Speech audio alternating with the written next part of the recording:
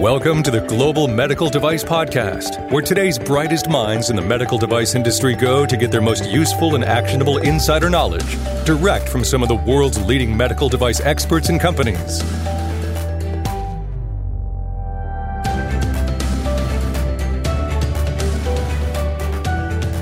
On this episode of the Global Medical Device Podcast, I had an opportunity to catch up with Dan Purvis. Dan is the CEO at Velentium, and if you remember, a few months ago, we spoke to Dan about the Project V project that Velentium and a few others were working on to manufacture ventilators in a time of need. Dan gives an update on Project V, as well as talks about the importance of design and manufacturing and quality and culture. So I hope you enjoy this episode of the Global Medical Device Podcast. Hello and welcome to the Global Medical Device Podcast. This is your host and founder at Greenlight Guru, Jon Speer. And I've got a return guest joining me today. Joining me is Dan Purvis. Dan is the CEO of Velentium. Dan, welcome.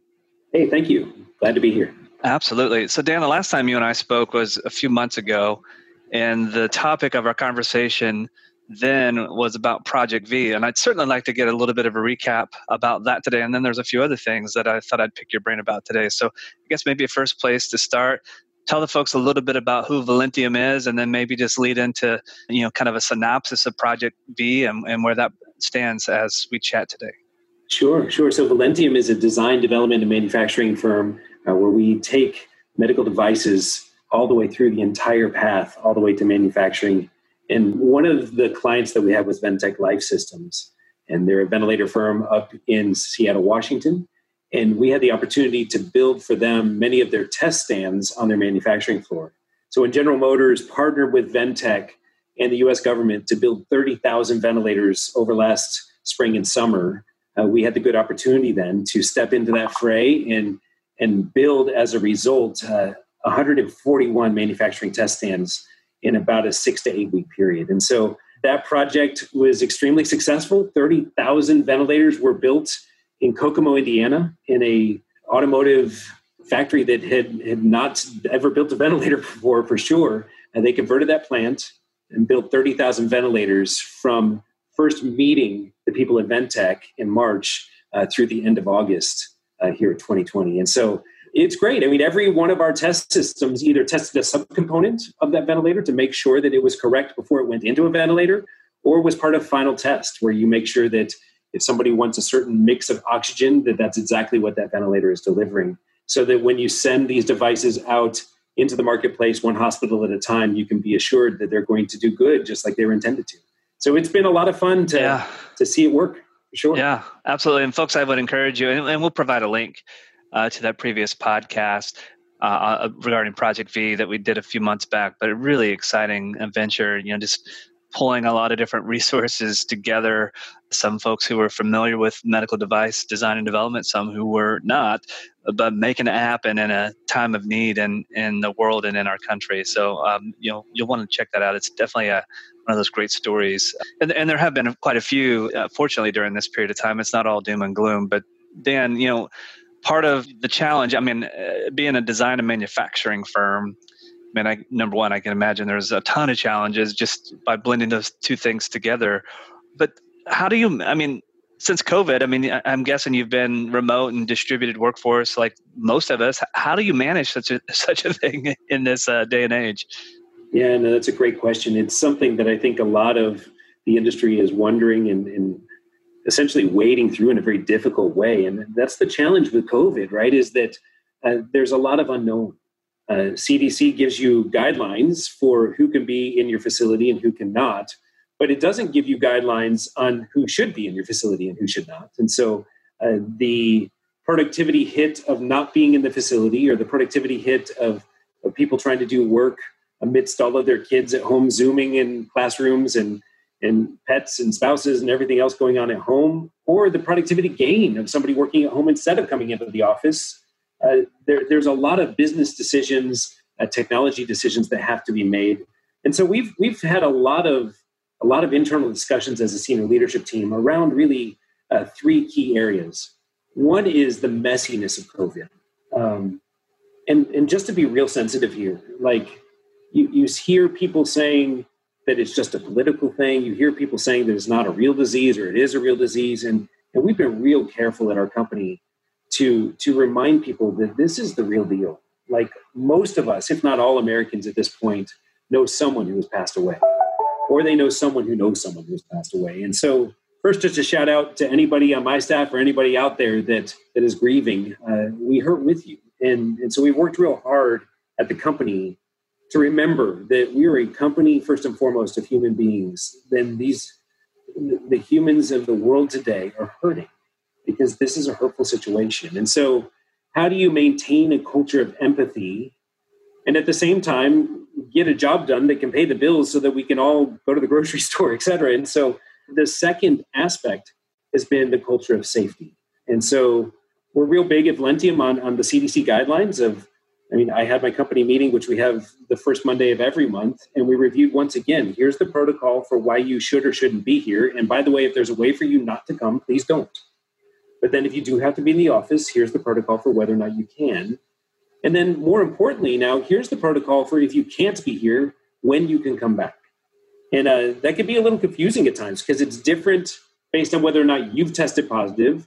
Maybe you've not tested positive, but you're showing symptoms. Maybe you haven't tested positive and you're not showing symptoms, but you've been exposed.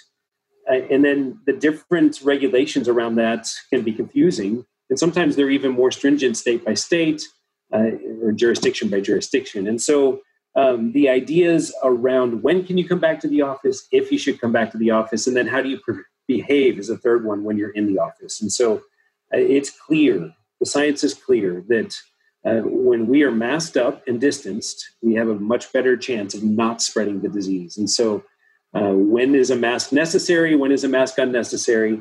It's clear. A mask is not necessary when you're in your office bedroom at home on a Zoom call, right? And so that's just easier all the way around. When you're in the office, then when is a mask necessary and when is it not? Certainly if you're in the common areas, certainly if you're coming in and out of the building, if you're in the restrooms, et cetera.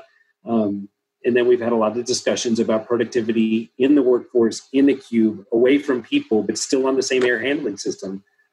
Lots of neat technology coming out even now in the med device world about sanitizing buildings from viral contamination. And so we're looking into some of that technology, involved in some of that technology, and trying to keep people safe. Yeah, for sure. And, at the same time, it's, I appreciate the sentiments and the message, and I think that's very important for people to understand the situation and circumstances. But again, you're a design and manufacturing firm. Design maybe you can figure out, but how have you managed just to staff? I got to imagine juggling schedules and things like that becomes a little bit of a logistical challenge, and you probably got deadlines and certain things that you have to manage and maintain. And by the way, there's this other thing that's really important. You still have to maintain the same quality that's important to your business and to your products and processes. That just seems like an awesome challenge to juggle. Maybe there's some tips and pointers that you and your team have picked up that could be relevant and important for the rest of the industry to learn a little bit more about. Sure. Let's start with design and development, and then we'll move into manufacturing, because they really are two different animals in the sense that manufacturing, by definition, is going to happen most often in some kind of a plant environment, certainly under 1345 compliance. And so, but on the design and development, if you as a listener are not already storing everything in the cloud, I would highly recommend that transition happen as quickly as possible.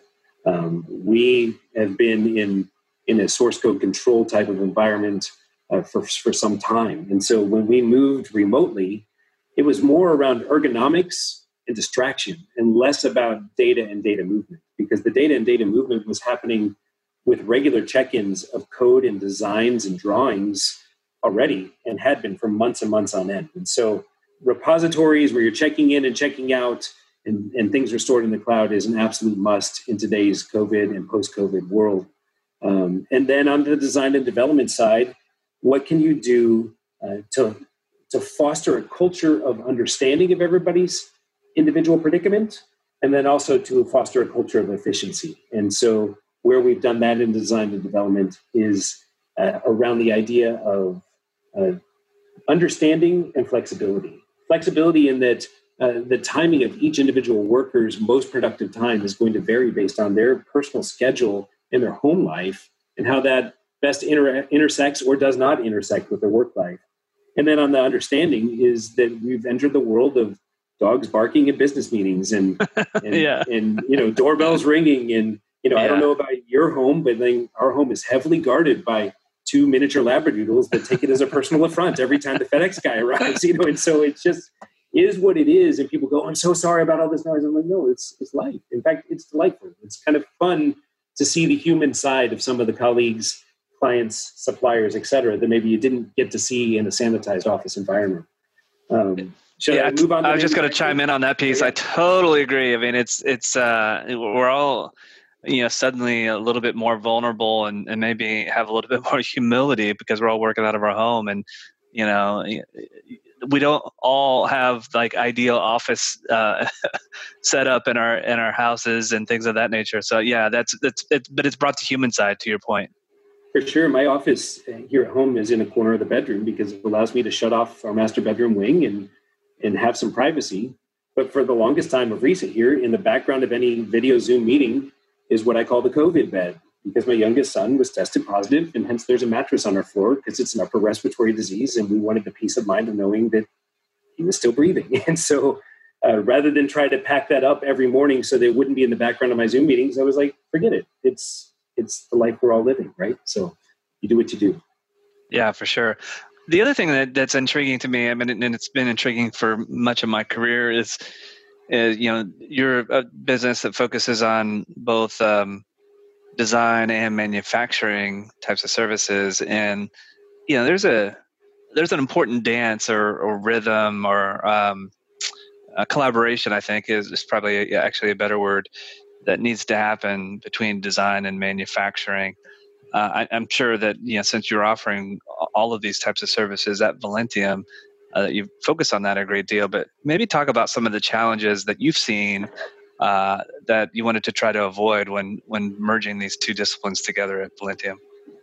Yeah, for sure. There's really a whole assortment of different things you have to think about, and I like to categorize them into 4 areas. And having manufacturing and design under one roof allows those areas to be fluidly communicated across, right? So the first one is design for manufacturing. So you can design this amazing device that passes all of the design controls for quality systems and gets through FDA and gets approval, but it's extremely expensive or even impossible to make, right? And so how do you make sure that when you're designing for manufacturability? And then design for test. We talk a lot at Velentium about testing throughout. And what I mean by testing throughout is you can have product characterization testing.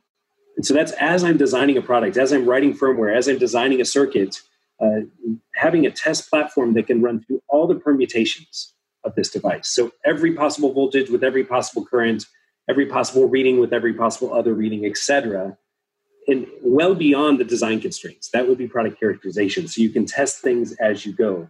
Finish your next build of firmware, set the automated test system off and running, and on Monday you get a test report, then it can help you tease out bugs. The beauty of comprehensive product characterization testing is that you can come back a level to design verification testing. It's not as exhaustive as product characterization. It's less exhaustive because it's just around the design that it was actually built for. And that can verify the design, but then you can go back one step from there using the same code base and the same hardware and do manufacturing testing. So now every device that comes off the manufacturing line, is it according to what was approved by FDA? And if the answer is yes, I know not only that, but it was using the same code base in the test system that was used at the product characterization and at the design verification. And so design for test, where my design and development engineers have been using a test suite that has been developed for quite so many months, both in characterization and design verification, is now the same test suite that is across the wall over in manufacturing. And those two, I think, get talked about a lot: design for manufacturing, manufacturability, and design for test. Yeah. The two that I think are really important that sometimes get missed are design for longevity. You do all this great work, it is manufacturable, and yet nobody thought to think about, well, where is that particular underlying chip in its life cycle? Is it going to be made by that chip manufacturer 2 years from now, 8 years from now, 10 years from now? And so you end up falling into lifetime buys because you didn't design your bill of materials around longevity-oriented parts. And then finally, design for quality. So if it's an implantable device and I'm going to start receiving explants and I have to analyze every explant, have I designed for quality in a way that I can do that explant analysis well? If I've designed this for one-time use, what's the shelf life? Is there battery usage as it's being shipped, or is there battery usage as it's finally being opened? How do I assure that if it's designed for one-time use, it's only used one time? And how do I assure patient safety if somebody tries to use it more than once, et cetera? And so alongside of design for quality, you end up with this whole idea of cybersecurity, which we can talk about if it makes sense later on. Yeah, I'd love to dive into that here in a moment. Folks, I want to take a brief pause and remind you that I'm talking with Dan Purvis. Dan is the CEO of Velentium, and you can learn a whole bunch more about Velentium's products and services by visiting their website, and it's VELENTIUM.com. Some really great information on their website, and we're going to talk a little bit about cybersecurity and culture here in a moment with Dan. But before we do, I just want to remind you too that Greenlight Guru, we're here to help. We have the only medical device quality management system software platform in the industry today. It's been designed specifically and exclusively for the medical device industry by actual medical device professionals. So FDA, ISO, EU MDR, 14971, 1345, Part 11, all those sorts of things that are really important to you as a medical device company. They're incorporated into the workflows in the Greenlight Guru medical device quality management system. So if you'd like to learn more, go to www.greenlight.guru. We'd be happy to have a conversation, learn about your needs, and see if we might have products and services that are a fit to help you out. All right, so Dan, I do want to learn a little bit more about cybersecurity. I know you before we started the session today, we were catching up a little bit, and you shared some pretty exciting things that Velentium is offering in the cybersecurity spot. So maybe talk a little bit about that, and then we can get into like the importance of why this is such a hot topic these days.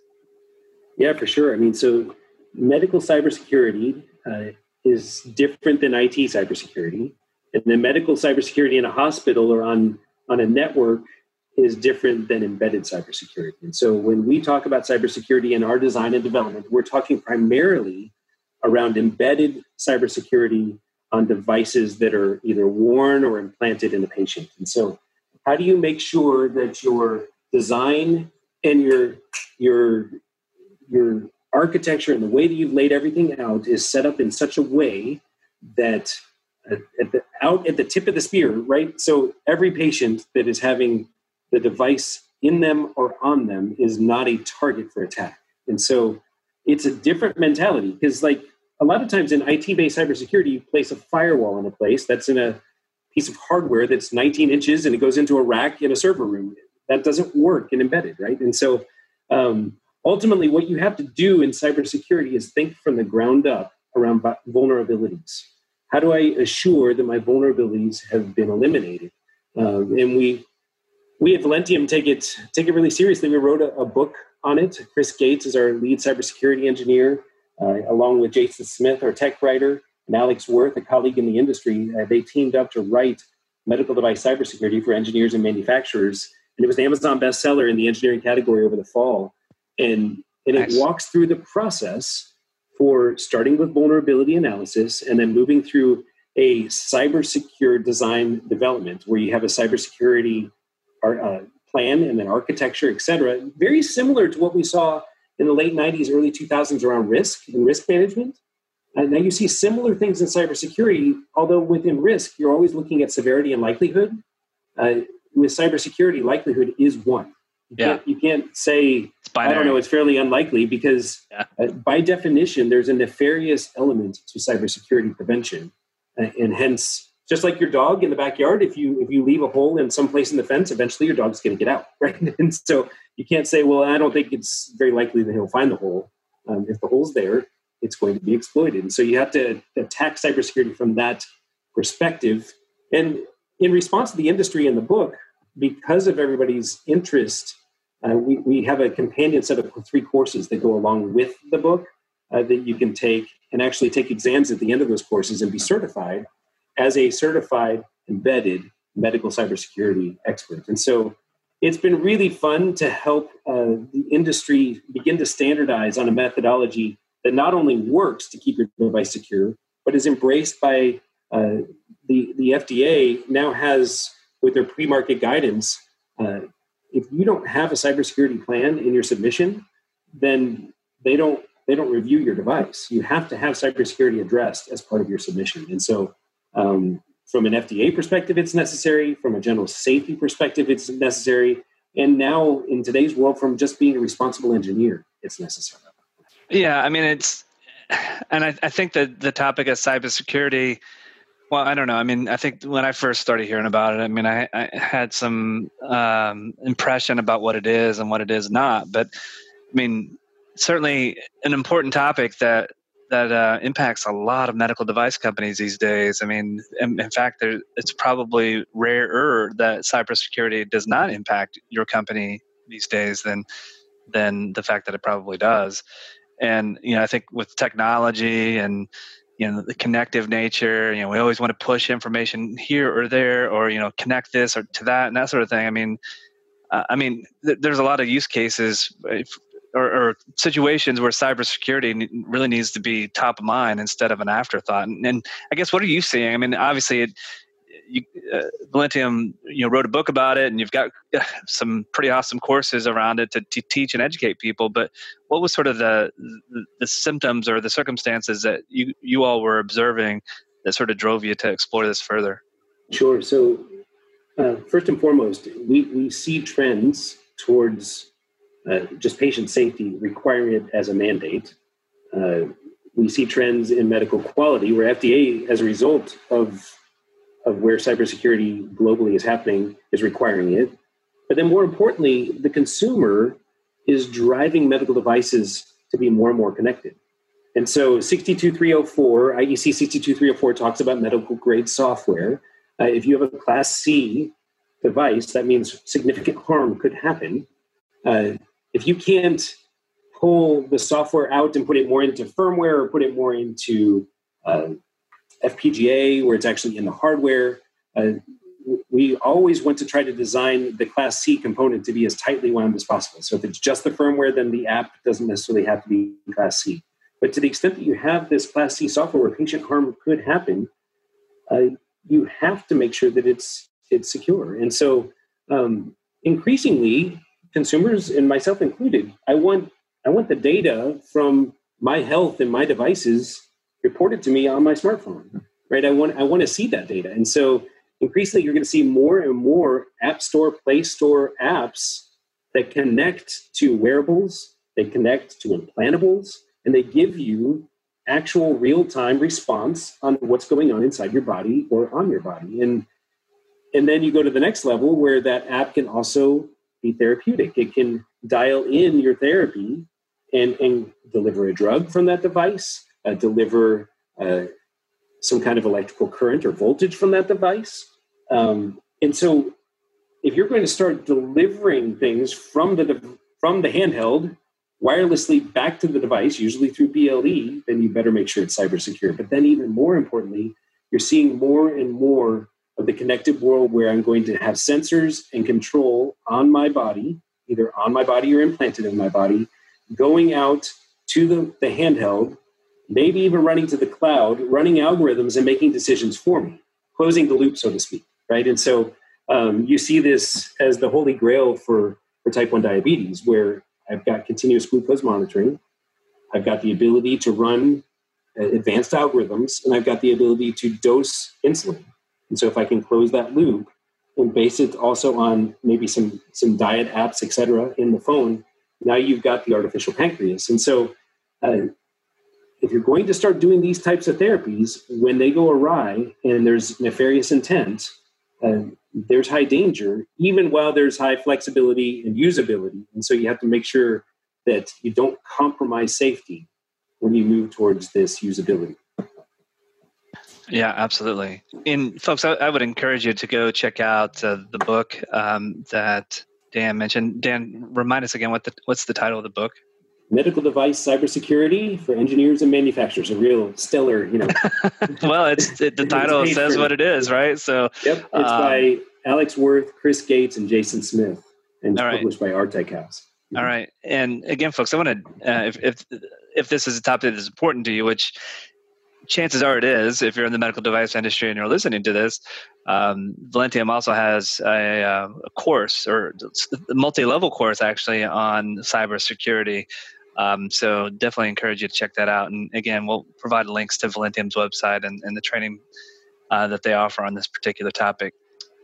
Dan, I thought we could wrap up the conversation today on culture. I mean, and I think specifically quality culture. I mean, we put a lot of emphasis on that at Greenlight Guru, building true quality into the culture of your business as a medical device company. I think, at least in my opinion, for much of my career, I think we as an industry can do a much better job of that. I think sometimes we get kind of stuck in this rut or this rhythm of being so compliance focused that sometimes we sort of lose the essence of what this is all about. So what are some of your thoughts about the importance of quality? Yeah, two thoughts on quality and culture. One is training, and one is like the character, the underlying ethos of quality. And so let's talk about training first. And when we talk about training to quality, or training as a culture of quality, I say it all the time around our company: simple isn't easy, but simple is worth it. That for quality and the business to really work together, you have to continue to work hard on your processes, procedures, and then ultimately on a quality system like with Greenlight to assure that it's intuitive, it's simple, it's straightforward. And we find that as engineers, when it's not. When you raise your eyebrow at the end of that meeting, or you tilt your head, then there's more work to be done. And when you finally get there, you go, oh yeah, now I can finally see how my quality system overlays my design process, overlays my business needs, overlays my deadline, and I can see how it can actually work together to make things quicker and better. And so that only happens with the simplicity that comes from lots and lots and lots of hard massaging, hard work to get it going. The next part is training that if it hasn't been documented, it hasn't happened. And that's really hard, right? Because you can do 90% of the quality work, but then not do the signature, or not do the CFR Part 11 electronic signature, or not document the meeting actually occurred. So if that review is not documented, if that analysis is not documented, then there's no artifact, and hence there's no proof that it really happened. And so the rigor around documentation built into the culture and built into the training towards the culture, that we have this culture of review, and then we have this culture of documenting that review. And so we found that different electronic signature tools can be very helpful to lower the bar of effort necessary to finish off the review. Because it's not just a review that's reported on, it's a review that's reported on and signed by the appropriate people. And then the final part of training is the shampoo side, right? The lather, rinse, repeat, like the consistency of culture. That, yep, okay, I got trained. Yep, I got it. Yep, I did it. I was doing that last month. I kind of haven't been doing it recently. It's like, no, the idea of every week, every day, every hour.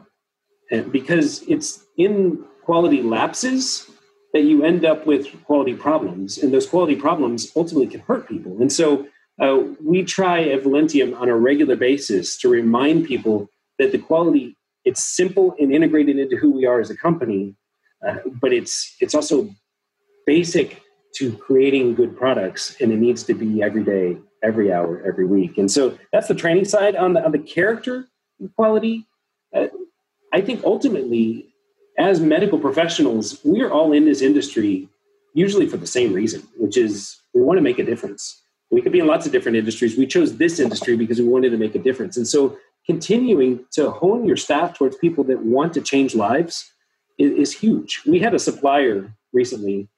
She's a graphic designer supplier, and unfortunately, she lost her husband unexpectedly in November.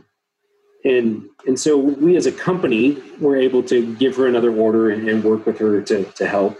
But then we just put it out to our company as a whole. If anybody wants to help her in this time of need with her mortgage, just let us know and senior management will match it. And over the course of about a week and a half, our company was able to pay 4 months of her mortgage. And it was just remarkable. It was really fun for me to see at the head of this company that we have a company of servants. We have a company of people who ultimately care. And so you can't really train that. You can't train people to care.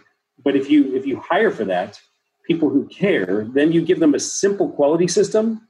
It's not an easy system, but a simple system, one that's intuitive, and people that care. And together, they work together to build quality products.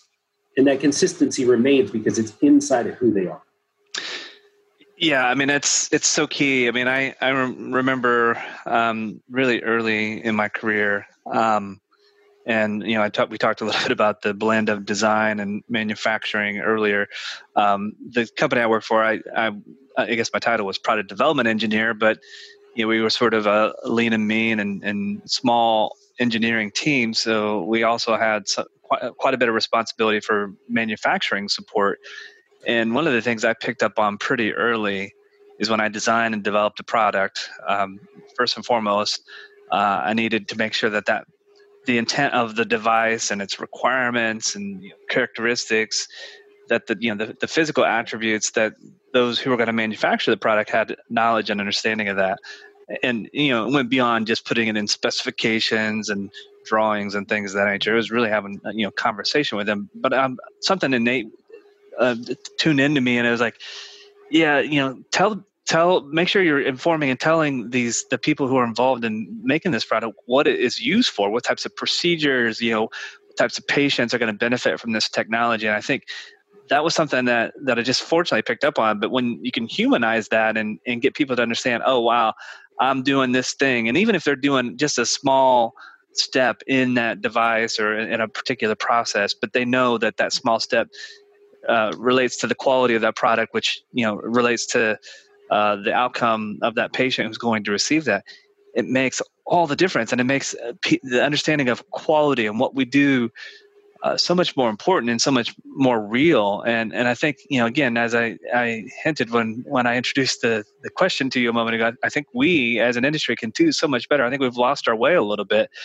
Any thoughts or tips or pointers above and beyond what you and I have shared on this topic on culture, or frankly anything else that you think is important for listeners to take home as homework for them to try to improve upon in their world? Yeah, so two things. One is we're creatures of story, right? So it's how we remember things. It's how we connect mental work to emotional work. And when mental work is charged with emotion, it's way easier to retain. When I ask you for stories from your youth or stories from your college years, you're going to tell me life lessons, but they're going to be rooted in story. And so to the extent that we can link the work that we're doing here in the medical device field with the stories of surgeons inserting these devices and changing people's world for good, it's one thing to say that sentence. It's another thing to put a name and a face and see the emotion behind that person. And we had the opportunity at an epilepsy benefit once to watch a man speak about the device he had received. It was a Livanova device for vagal nerve stimulation. And he broke down in the middle of his story and he couldn't finish because he was so overjoyed with the way he had his life back. And his wife finished the talk.